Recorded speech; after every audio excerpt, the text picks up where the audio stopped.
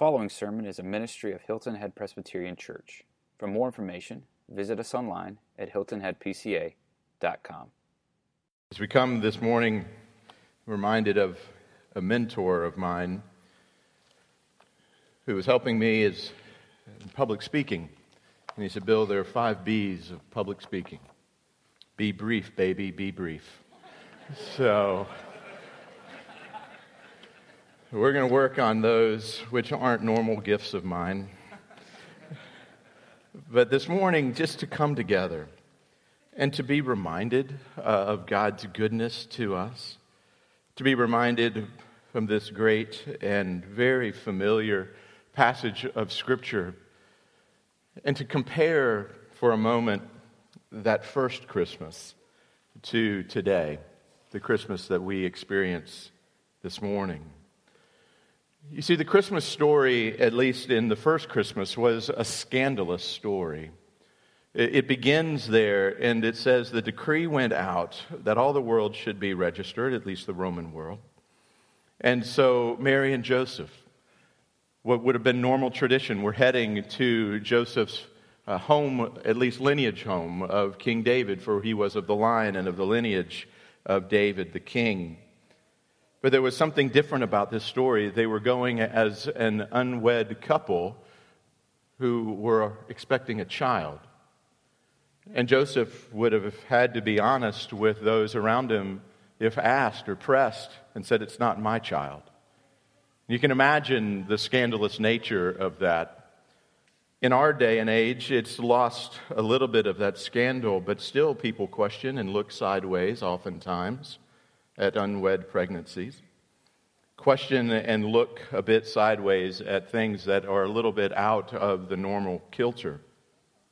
But in this day and age, it was an offense that could possibly have been ended in the death of Mary. For she would have been accused of infidelity. She would have been accused of being a woman that didn't need to continue on. And yet this was the story within which God came into the world. And so they were traveling and they were going, and you can imagine that at best those who encountered Mary and Joseph along the way would have been ambivalent, at best. At worst, they would have been repulsed, the quiet whispers and the double looks and the words spoken about them. And that the Savior of the world, the promised one, was coming into the world. This one who was going to save us from our sins was coming into the world, and no one noticed. No one noticed what was happening around them. No one could have ever dreamed up the plan that God had put into place, that He had established before the foundations of the world, that life was going on as it always had without a thought to the eternal. There was no room in the inn for Christ. There was no room for Him and for Mary and Joseph, and they were relegated to a stable. That the King of the universe was relegated to birth within a manger stall, there among the simple. That all of this was taking place, and the amazing thing is no one noticed. No one knew what was happening right there in their backyard. But the incredible thing about this first Christmas is God wasn't willing to allow people not to notice. God wasn't willing to allow the most important event in all of history to go unnoticed. And so He sent heralds into the world. He sent the angelic host into the world to peel back heaven for a moment, if it were, and to speak on that hillside to an interesting group of individuals, a marginalized, simple group of shepherds. Those who had no particular major status within the world in the grand scheme of things. But God said, here's the plan. I'm going to come and I'm going to make you take notice of Christ.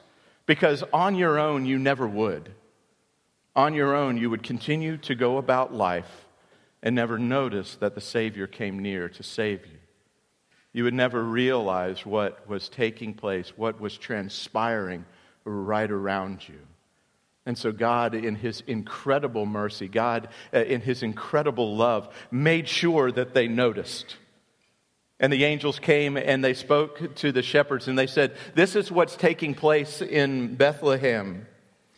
And the shepherds went. And interestingly, I love the language that's used. They made haste. When they recognized what was taking place, when their hearts were open to see the truth and the reality of the birth of the Savior, it says that they made haste. Language that we don't use today, but it's language that says they dropped everything and went. They were missional. They were on a mission. They were pointed, they were focused, and they didn't stop until they got there. They went and they came. And it says that when they found the Christ child, they worshiped Him. When they found the Christ child, they came and there was a sense within them of deep and total satisfaction. Like all of a sudden, life made sense. That they had come and encountered Christ and they'd seen reality maybe for the very first time. And they told Mary and Joseph of the things that had transpired that night. They gave testimony to the miraculous work of God, that He had come to them, a marginalized, simple people who were there and in the grand scheme of history had no part to play, yet they were the first recipients of the gospel message. And then after they'd encountered Christ, they went out and they left there. And it says that they were glorifying God and praising Him for all that they had heard and seen as it had been told to them. They couldn't help themselves. They'd come into the presence of the King. They had seen, as it were, a sense of going, this is it. This is the true meaning of life. And to take John's language, which they wouldn't have had, the Logos, the meaning of life. This is it. Now I understand. Now, all of a sudden, my life has significance. Now, all of a sudden, my marginalized existence on the side of a hillside, chasing after stupid sheep all the time, being looked down upon by society. Now, all of a sudden, I have significance and meaning because I've come into the presence of the true King. And they went out, and they couldn't help but tell other people about it. And they couldn't help but look upwards to God and say, "Praise be to you. All glory and honor be to our God." And they worship Him. I wonder, I would love, there's certain events that you want to be a part of on that first Christmas. Maybe you have a picture of you would love to be in the manger. Maybe you want to be there later when the Magi come from the east bearing gifts. I've always wanted to be on the road walking back to the hill with the shepherds. I wanted to hear their praising. I wanted to hear what it was like for them to go, these gruff people going back and saying, "This is awesome. This is worship. This is God." It gave weightiness to who they were. That's what I wanted to see. I would love to have been there for that reaction and response to this event that took place. They were different men because of the amazing work of God in their lives. Well, that was the story 2,000 years ago. And as I was thinking about what to say today, it dawned on me, nothing much has changed.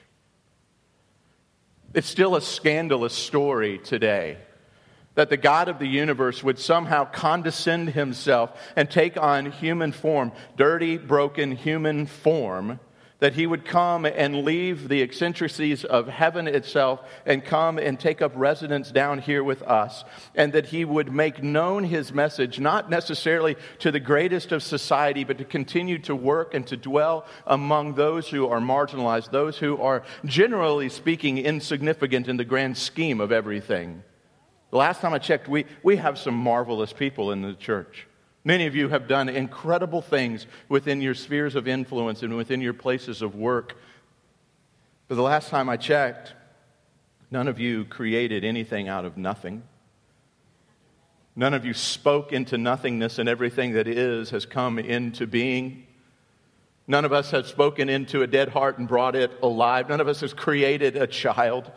None of us have done those things, those massive, unbelievable, huge things. So in the grand scheme of all of history, we're rather insignificant. Yet God, in the midst of this scandalous tale, said this, I'm going to come and I'm going to tell you a great story. I'm going to come and present to you a child, a Savior who is the King of the Jews. You see, this gospel is presented to us today, and generally speaking, it goes unnoticed. It goes unnoticed in our world. It's not heralded this time by angels on hilltops, but it's heralded by the faithful preaching of God's word in pulpits all around the world. It's heralded within the faithful lives of Christians each day as you live out your lives and our brothers and sisters live out their lives in front of a watching world. It's displayed in the glorious works of creation as we gain upon the majestic excellence of our Creator. The King of the universe, the Lord of lords, the Creator God, the Savior is presented to us today. It's presented within the world today, and the response is generally the same. We don't have any room. In the busyness, in the mess, in the overcrowded ends of our hearts and our lives, we don't have room. We don't take notice of what's taking place.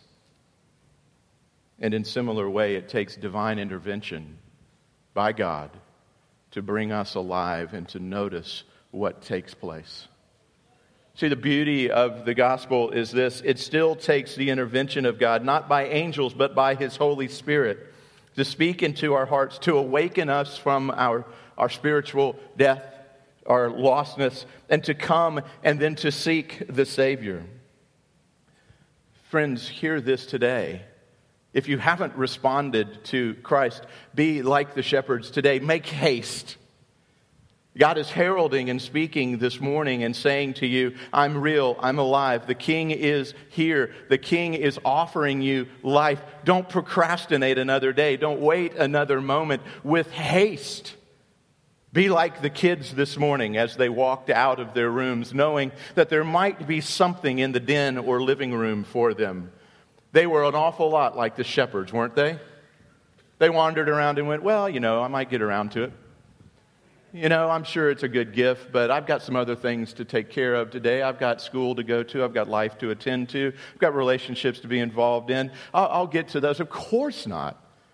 The thunder of feet coming down the stairs and turning the corner, of children awakening upstairs and trying not to awaken their brothers and sisters, but going in and going, would you hurry up, get up, we got stuff to do downstairs. You got to go. Of waiting anxiously at whatever spot has been determined within the house, of that's where you wait, because everybody comes in together, and they made haste. My encouragement to you today is make haste to come and find the Savior. Pursue Him as the greatest gift that has ever been presented in the world. And here's a promise. Once you have found Him, you will be forever changed. It's impossible to come into a true relationship with Christ and not be affected. Like the shepherds of old, you'll go away filled with awe and with splendor. You will tell others of the amazing work of God in your heart. The amazing work that you were relegated to a marginalized life in the grand scheme of things, but the God of the universe found you so significant that He came and spoke into your dead heart that didn't want Him and made it alive so that you would turn to Him and that you would choose Him and that you would follow Him and you would pursue Him. That's how awesome this God is, that He still loves to pursue and to save people. And that now your life is filled with glory and majesty. That word glory, what a pregnant word. Your life is filled with weightiness and significance. Isn't that awesome to think that your life, because of the pursuit of God and the turning and changing of your heart, all of a sudden your life has eternal significance. You can change the world, and you already have if you're a follower of Christ. I look here and I see generations sitting out here. And I know that it's because of a heart that's filled with glory that couldn't help but tell your children about the beauty of a Savior. about raising your children in the love and the admonition of the Lord, of seeing it passed on to generations and generations, and realize your little life in the grand scheme of things now has populated heaven forever. Isn't that awesome? God has said your life is fantastic, and it's glorious, and it's majestic, and you find yourself spontaneously giving praise. You go out into the world and you can't view the world the same anymore. You find yourself going out into creation, and before it was just a beautiful sunset. Before it was just an incredible moonrise or a sunrise. Before it was just an incredible picture of the dolphins jumping in the waves, or of seeing the birth of a child, or seeing creation all around you. But now, because you've been changed and your eyes have been changed, you look upwards and you give praise to God. And you worship Him in the midst. Everything is different, as if you've gained eyes for the very first time and sight for the very first time. Your ears have been opened to listen, to hear, and you listen to stories of lives now differently than you ever did before.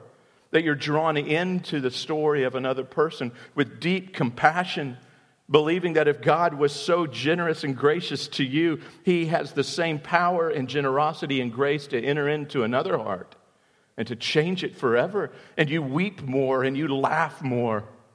That you come with all the fullness because you hear differently, you feel differently, you see differently. Your heart is changed, and you find in yourself a desire to bring glory to the name of the one who pursued you. That you look within your studies as a student and you ask the question, am I glorifying God in my studies? You go into your work and you say, am I bringing glory to God in my work? Am I bringing glory to God in the pursuits of enjoyment and recreation within the world? That our lives, we want to bring glory to Him. You see, it really is a scandalous story. That the Lord of the universe, that the King of kings, so desired a relationship with you that He had to condescend Himself from the beauty and the majesty and the splendor and the perfection of heaven to come and to dwell among us. The perfect one desires to have an intimate relationship with you in the midst of your imperfection. How scandalous a story it is. And He knows this, that the only way that that can happen is for one of you to be changed. Either He had to become like us in our humanity, or we had to become perfect like Him. And it's amazing and it's astounding that in actuality both happened.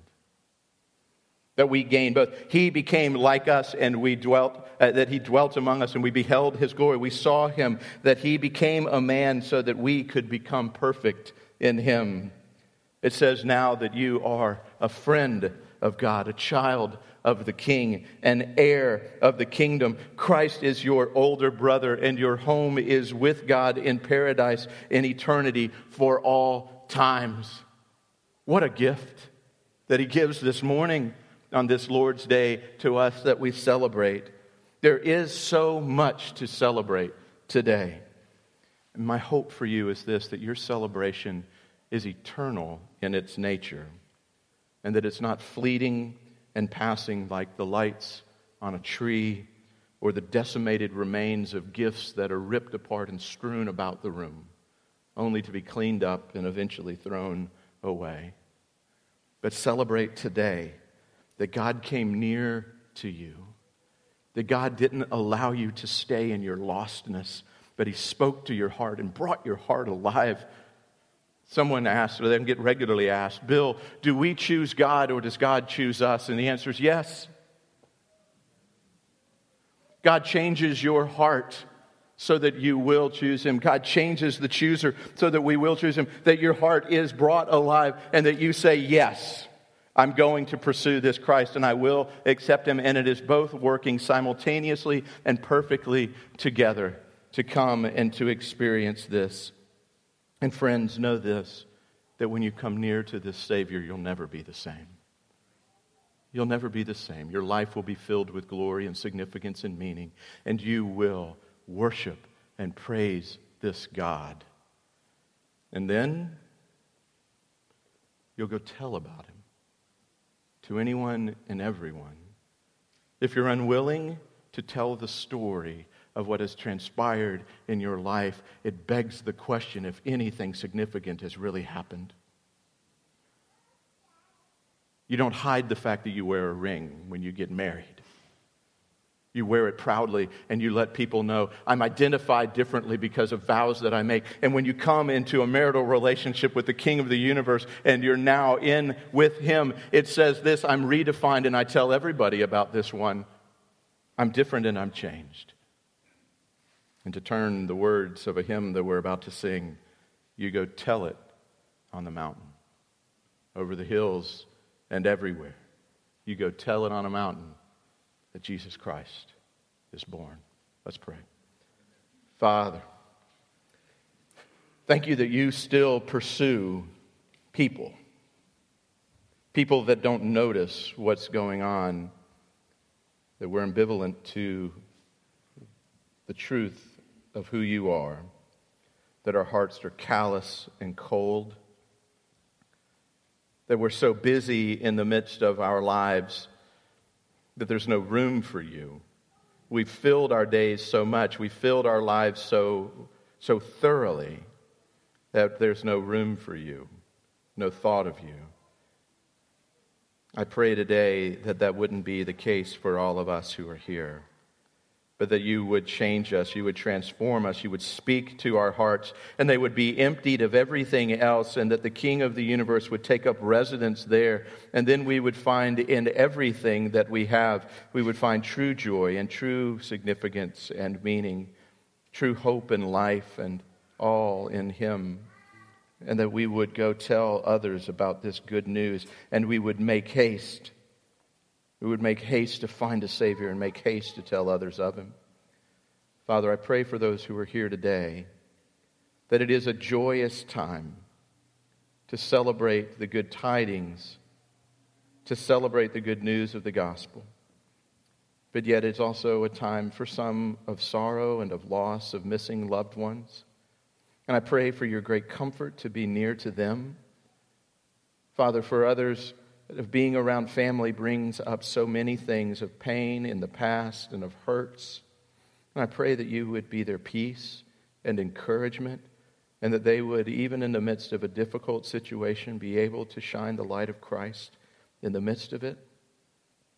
And Father, I pray that we as a church would continue to serve the needs of those who are around us, continue to tell of the majesty and the glory of our King in the way that we live, in the way that we worship, in the way that we go out and serve, in the way that we are, because we came in response to your intervention and we found Christ.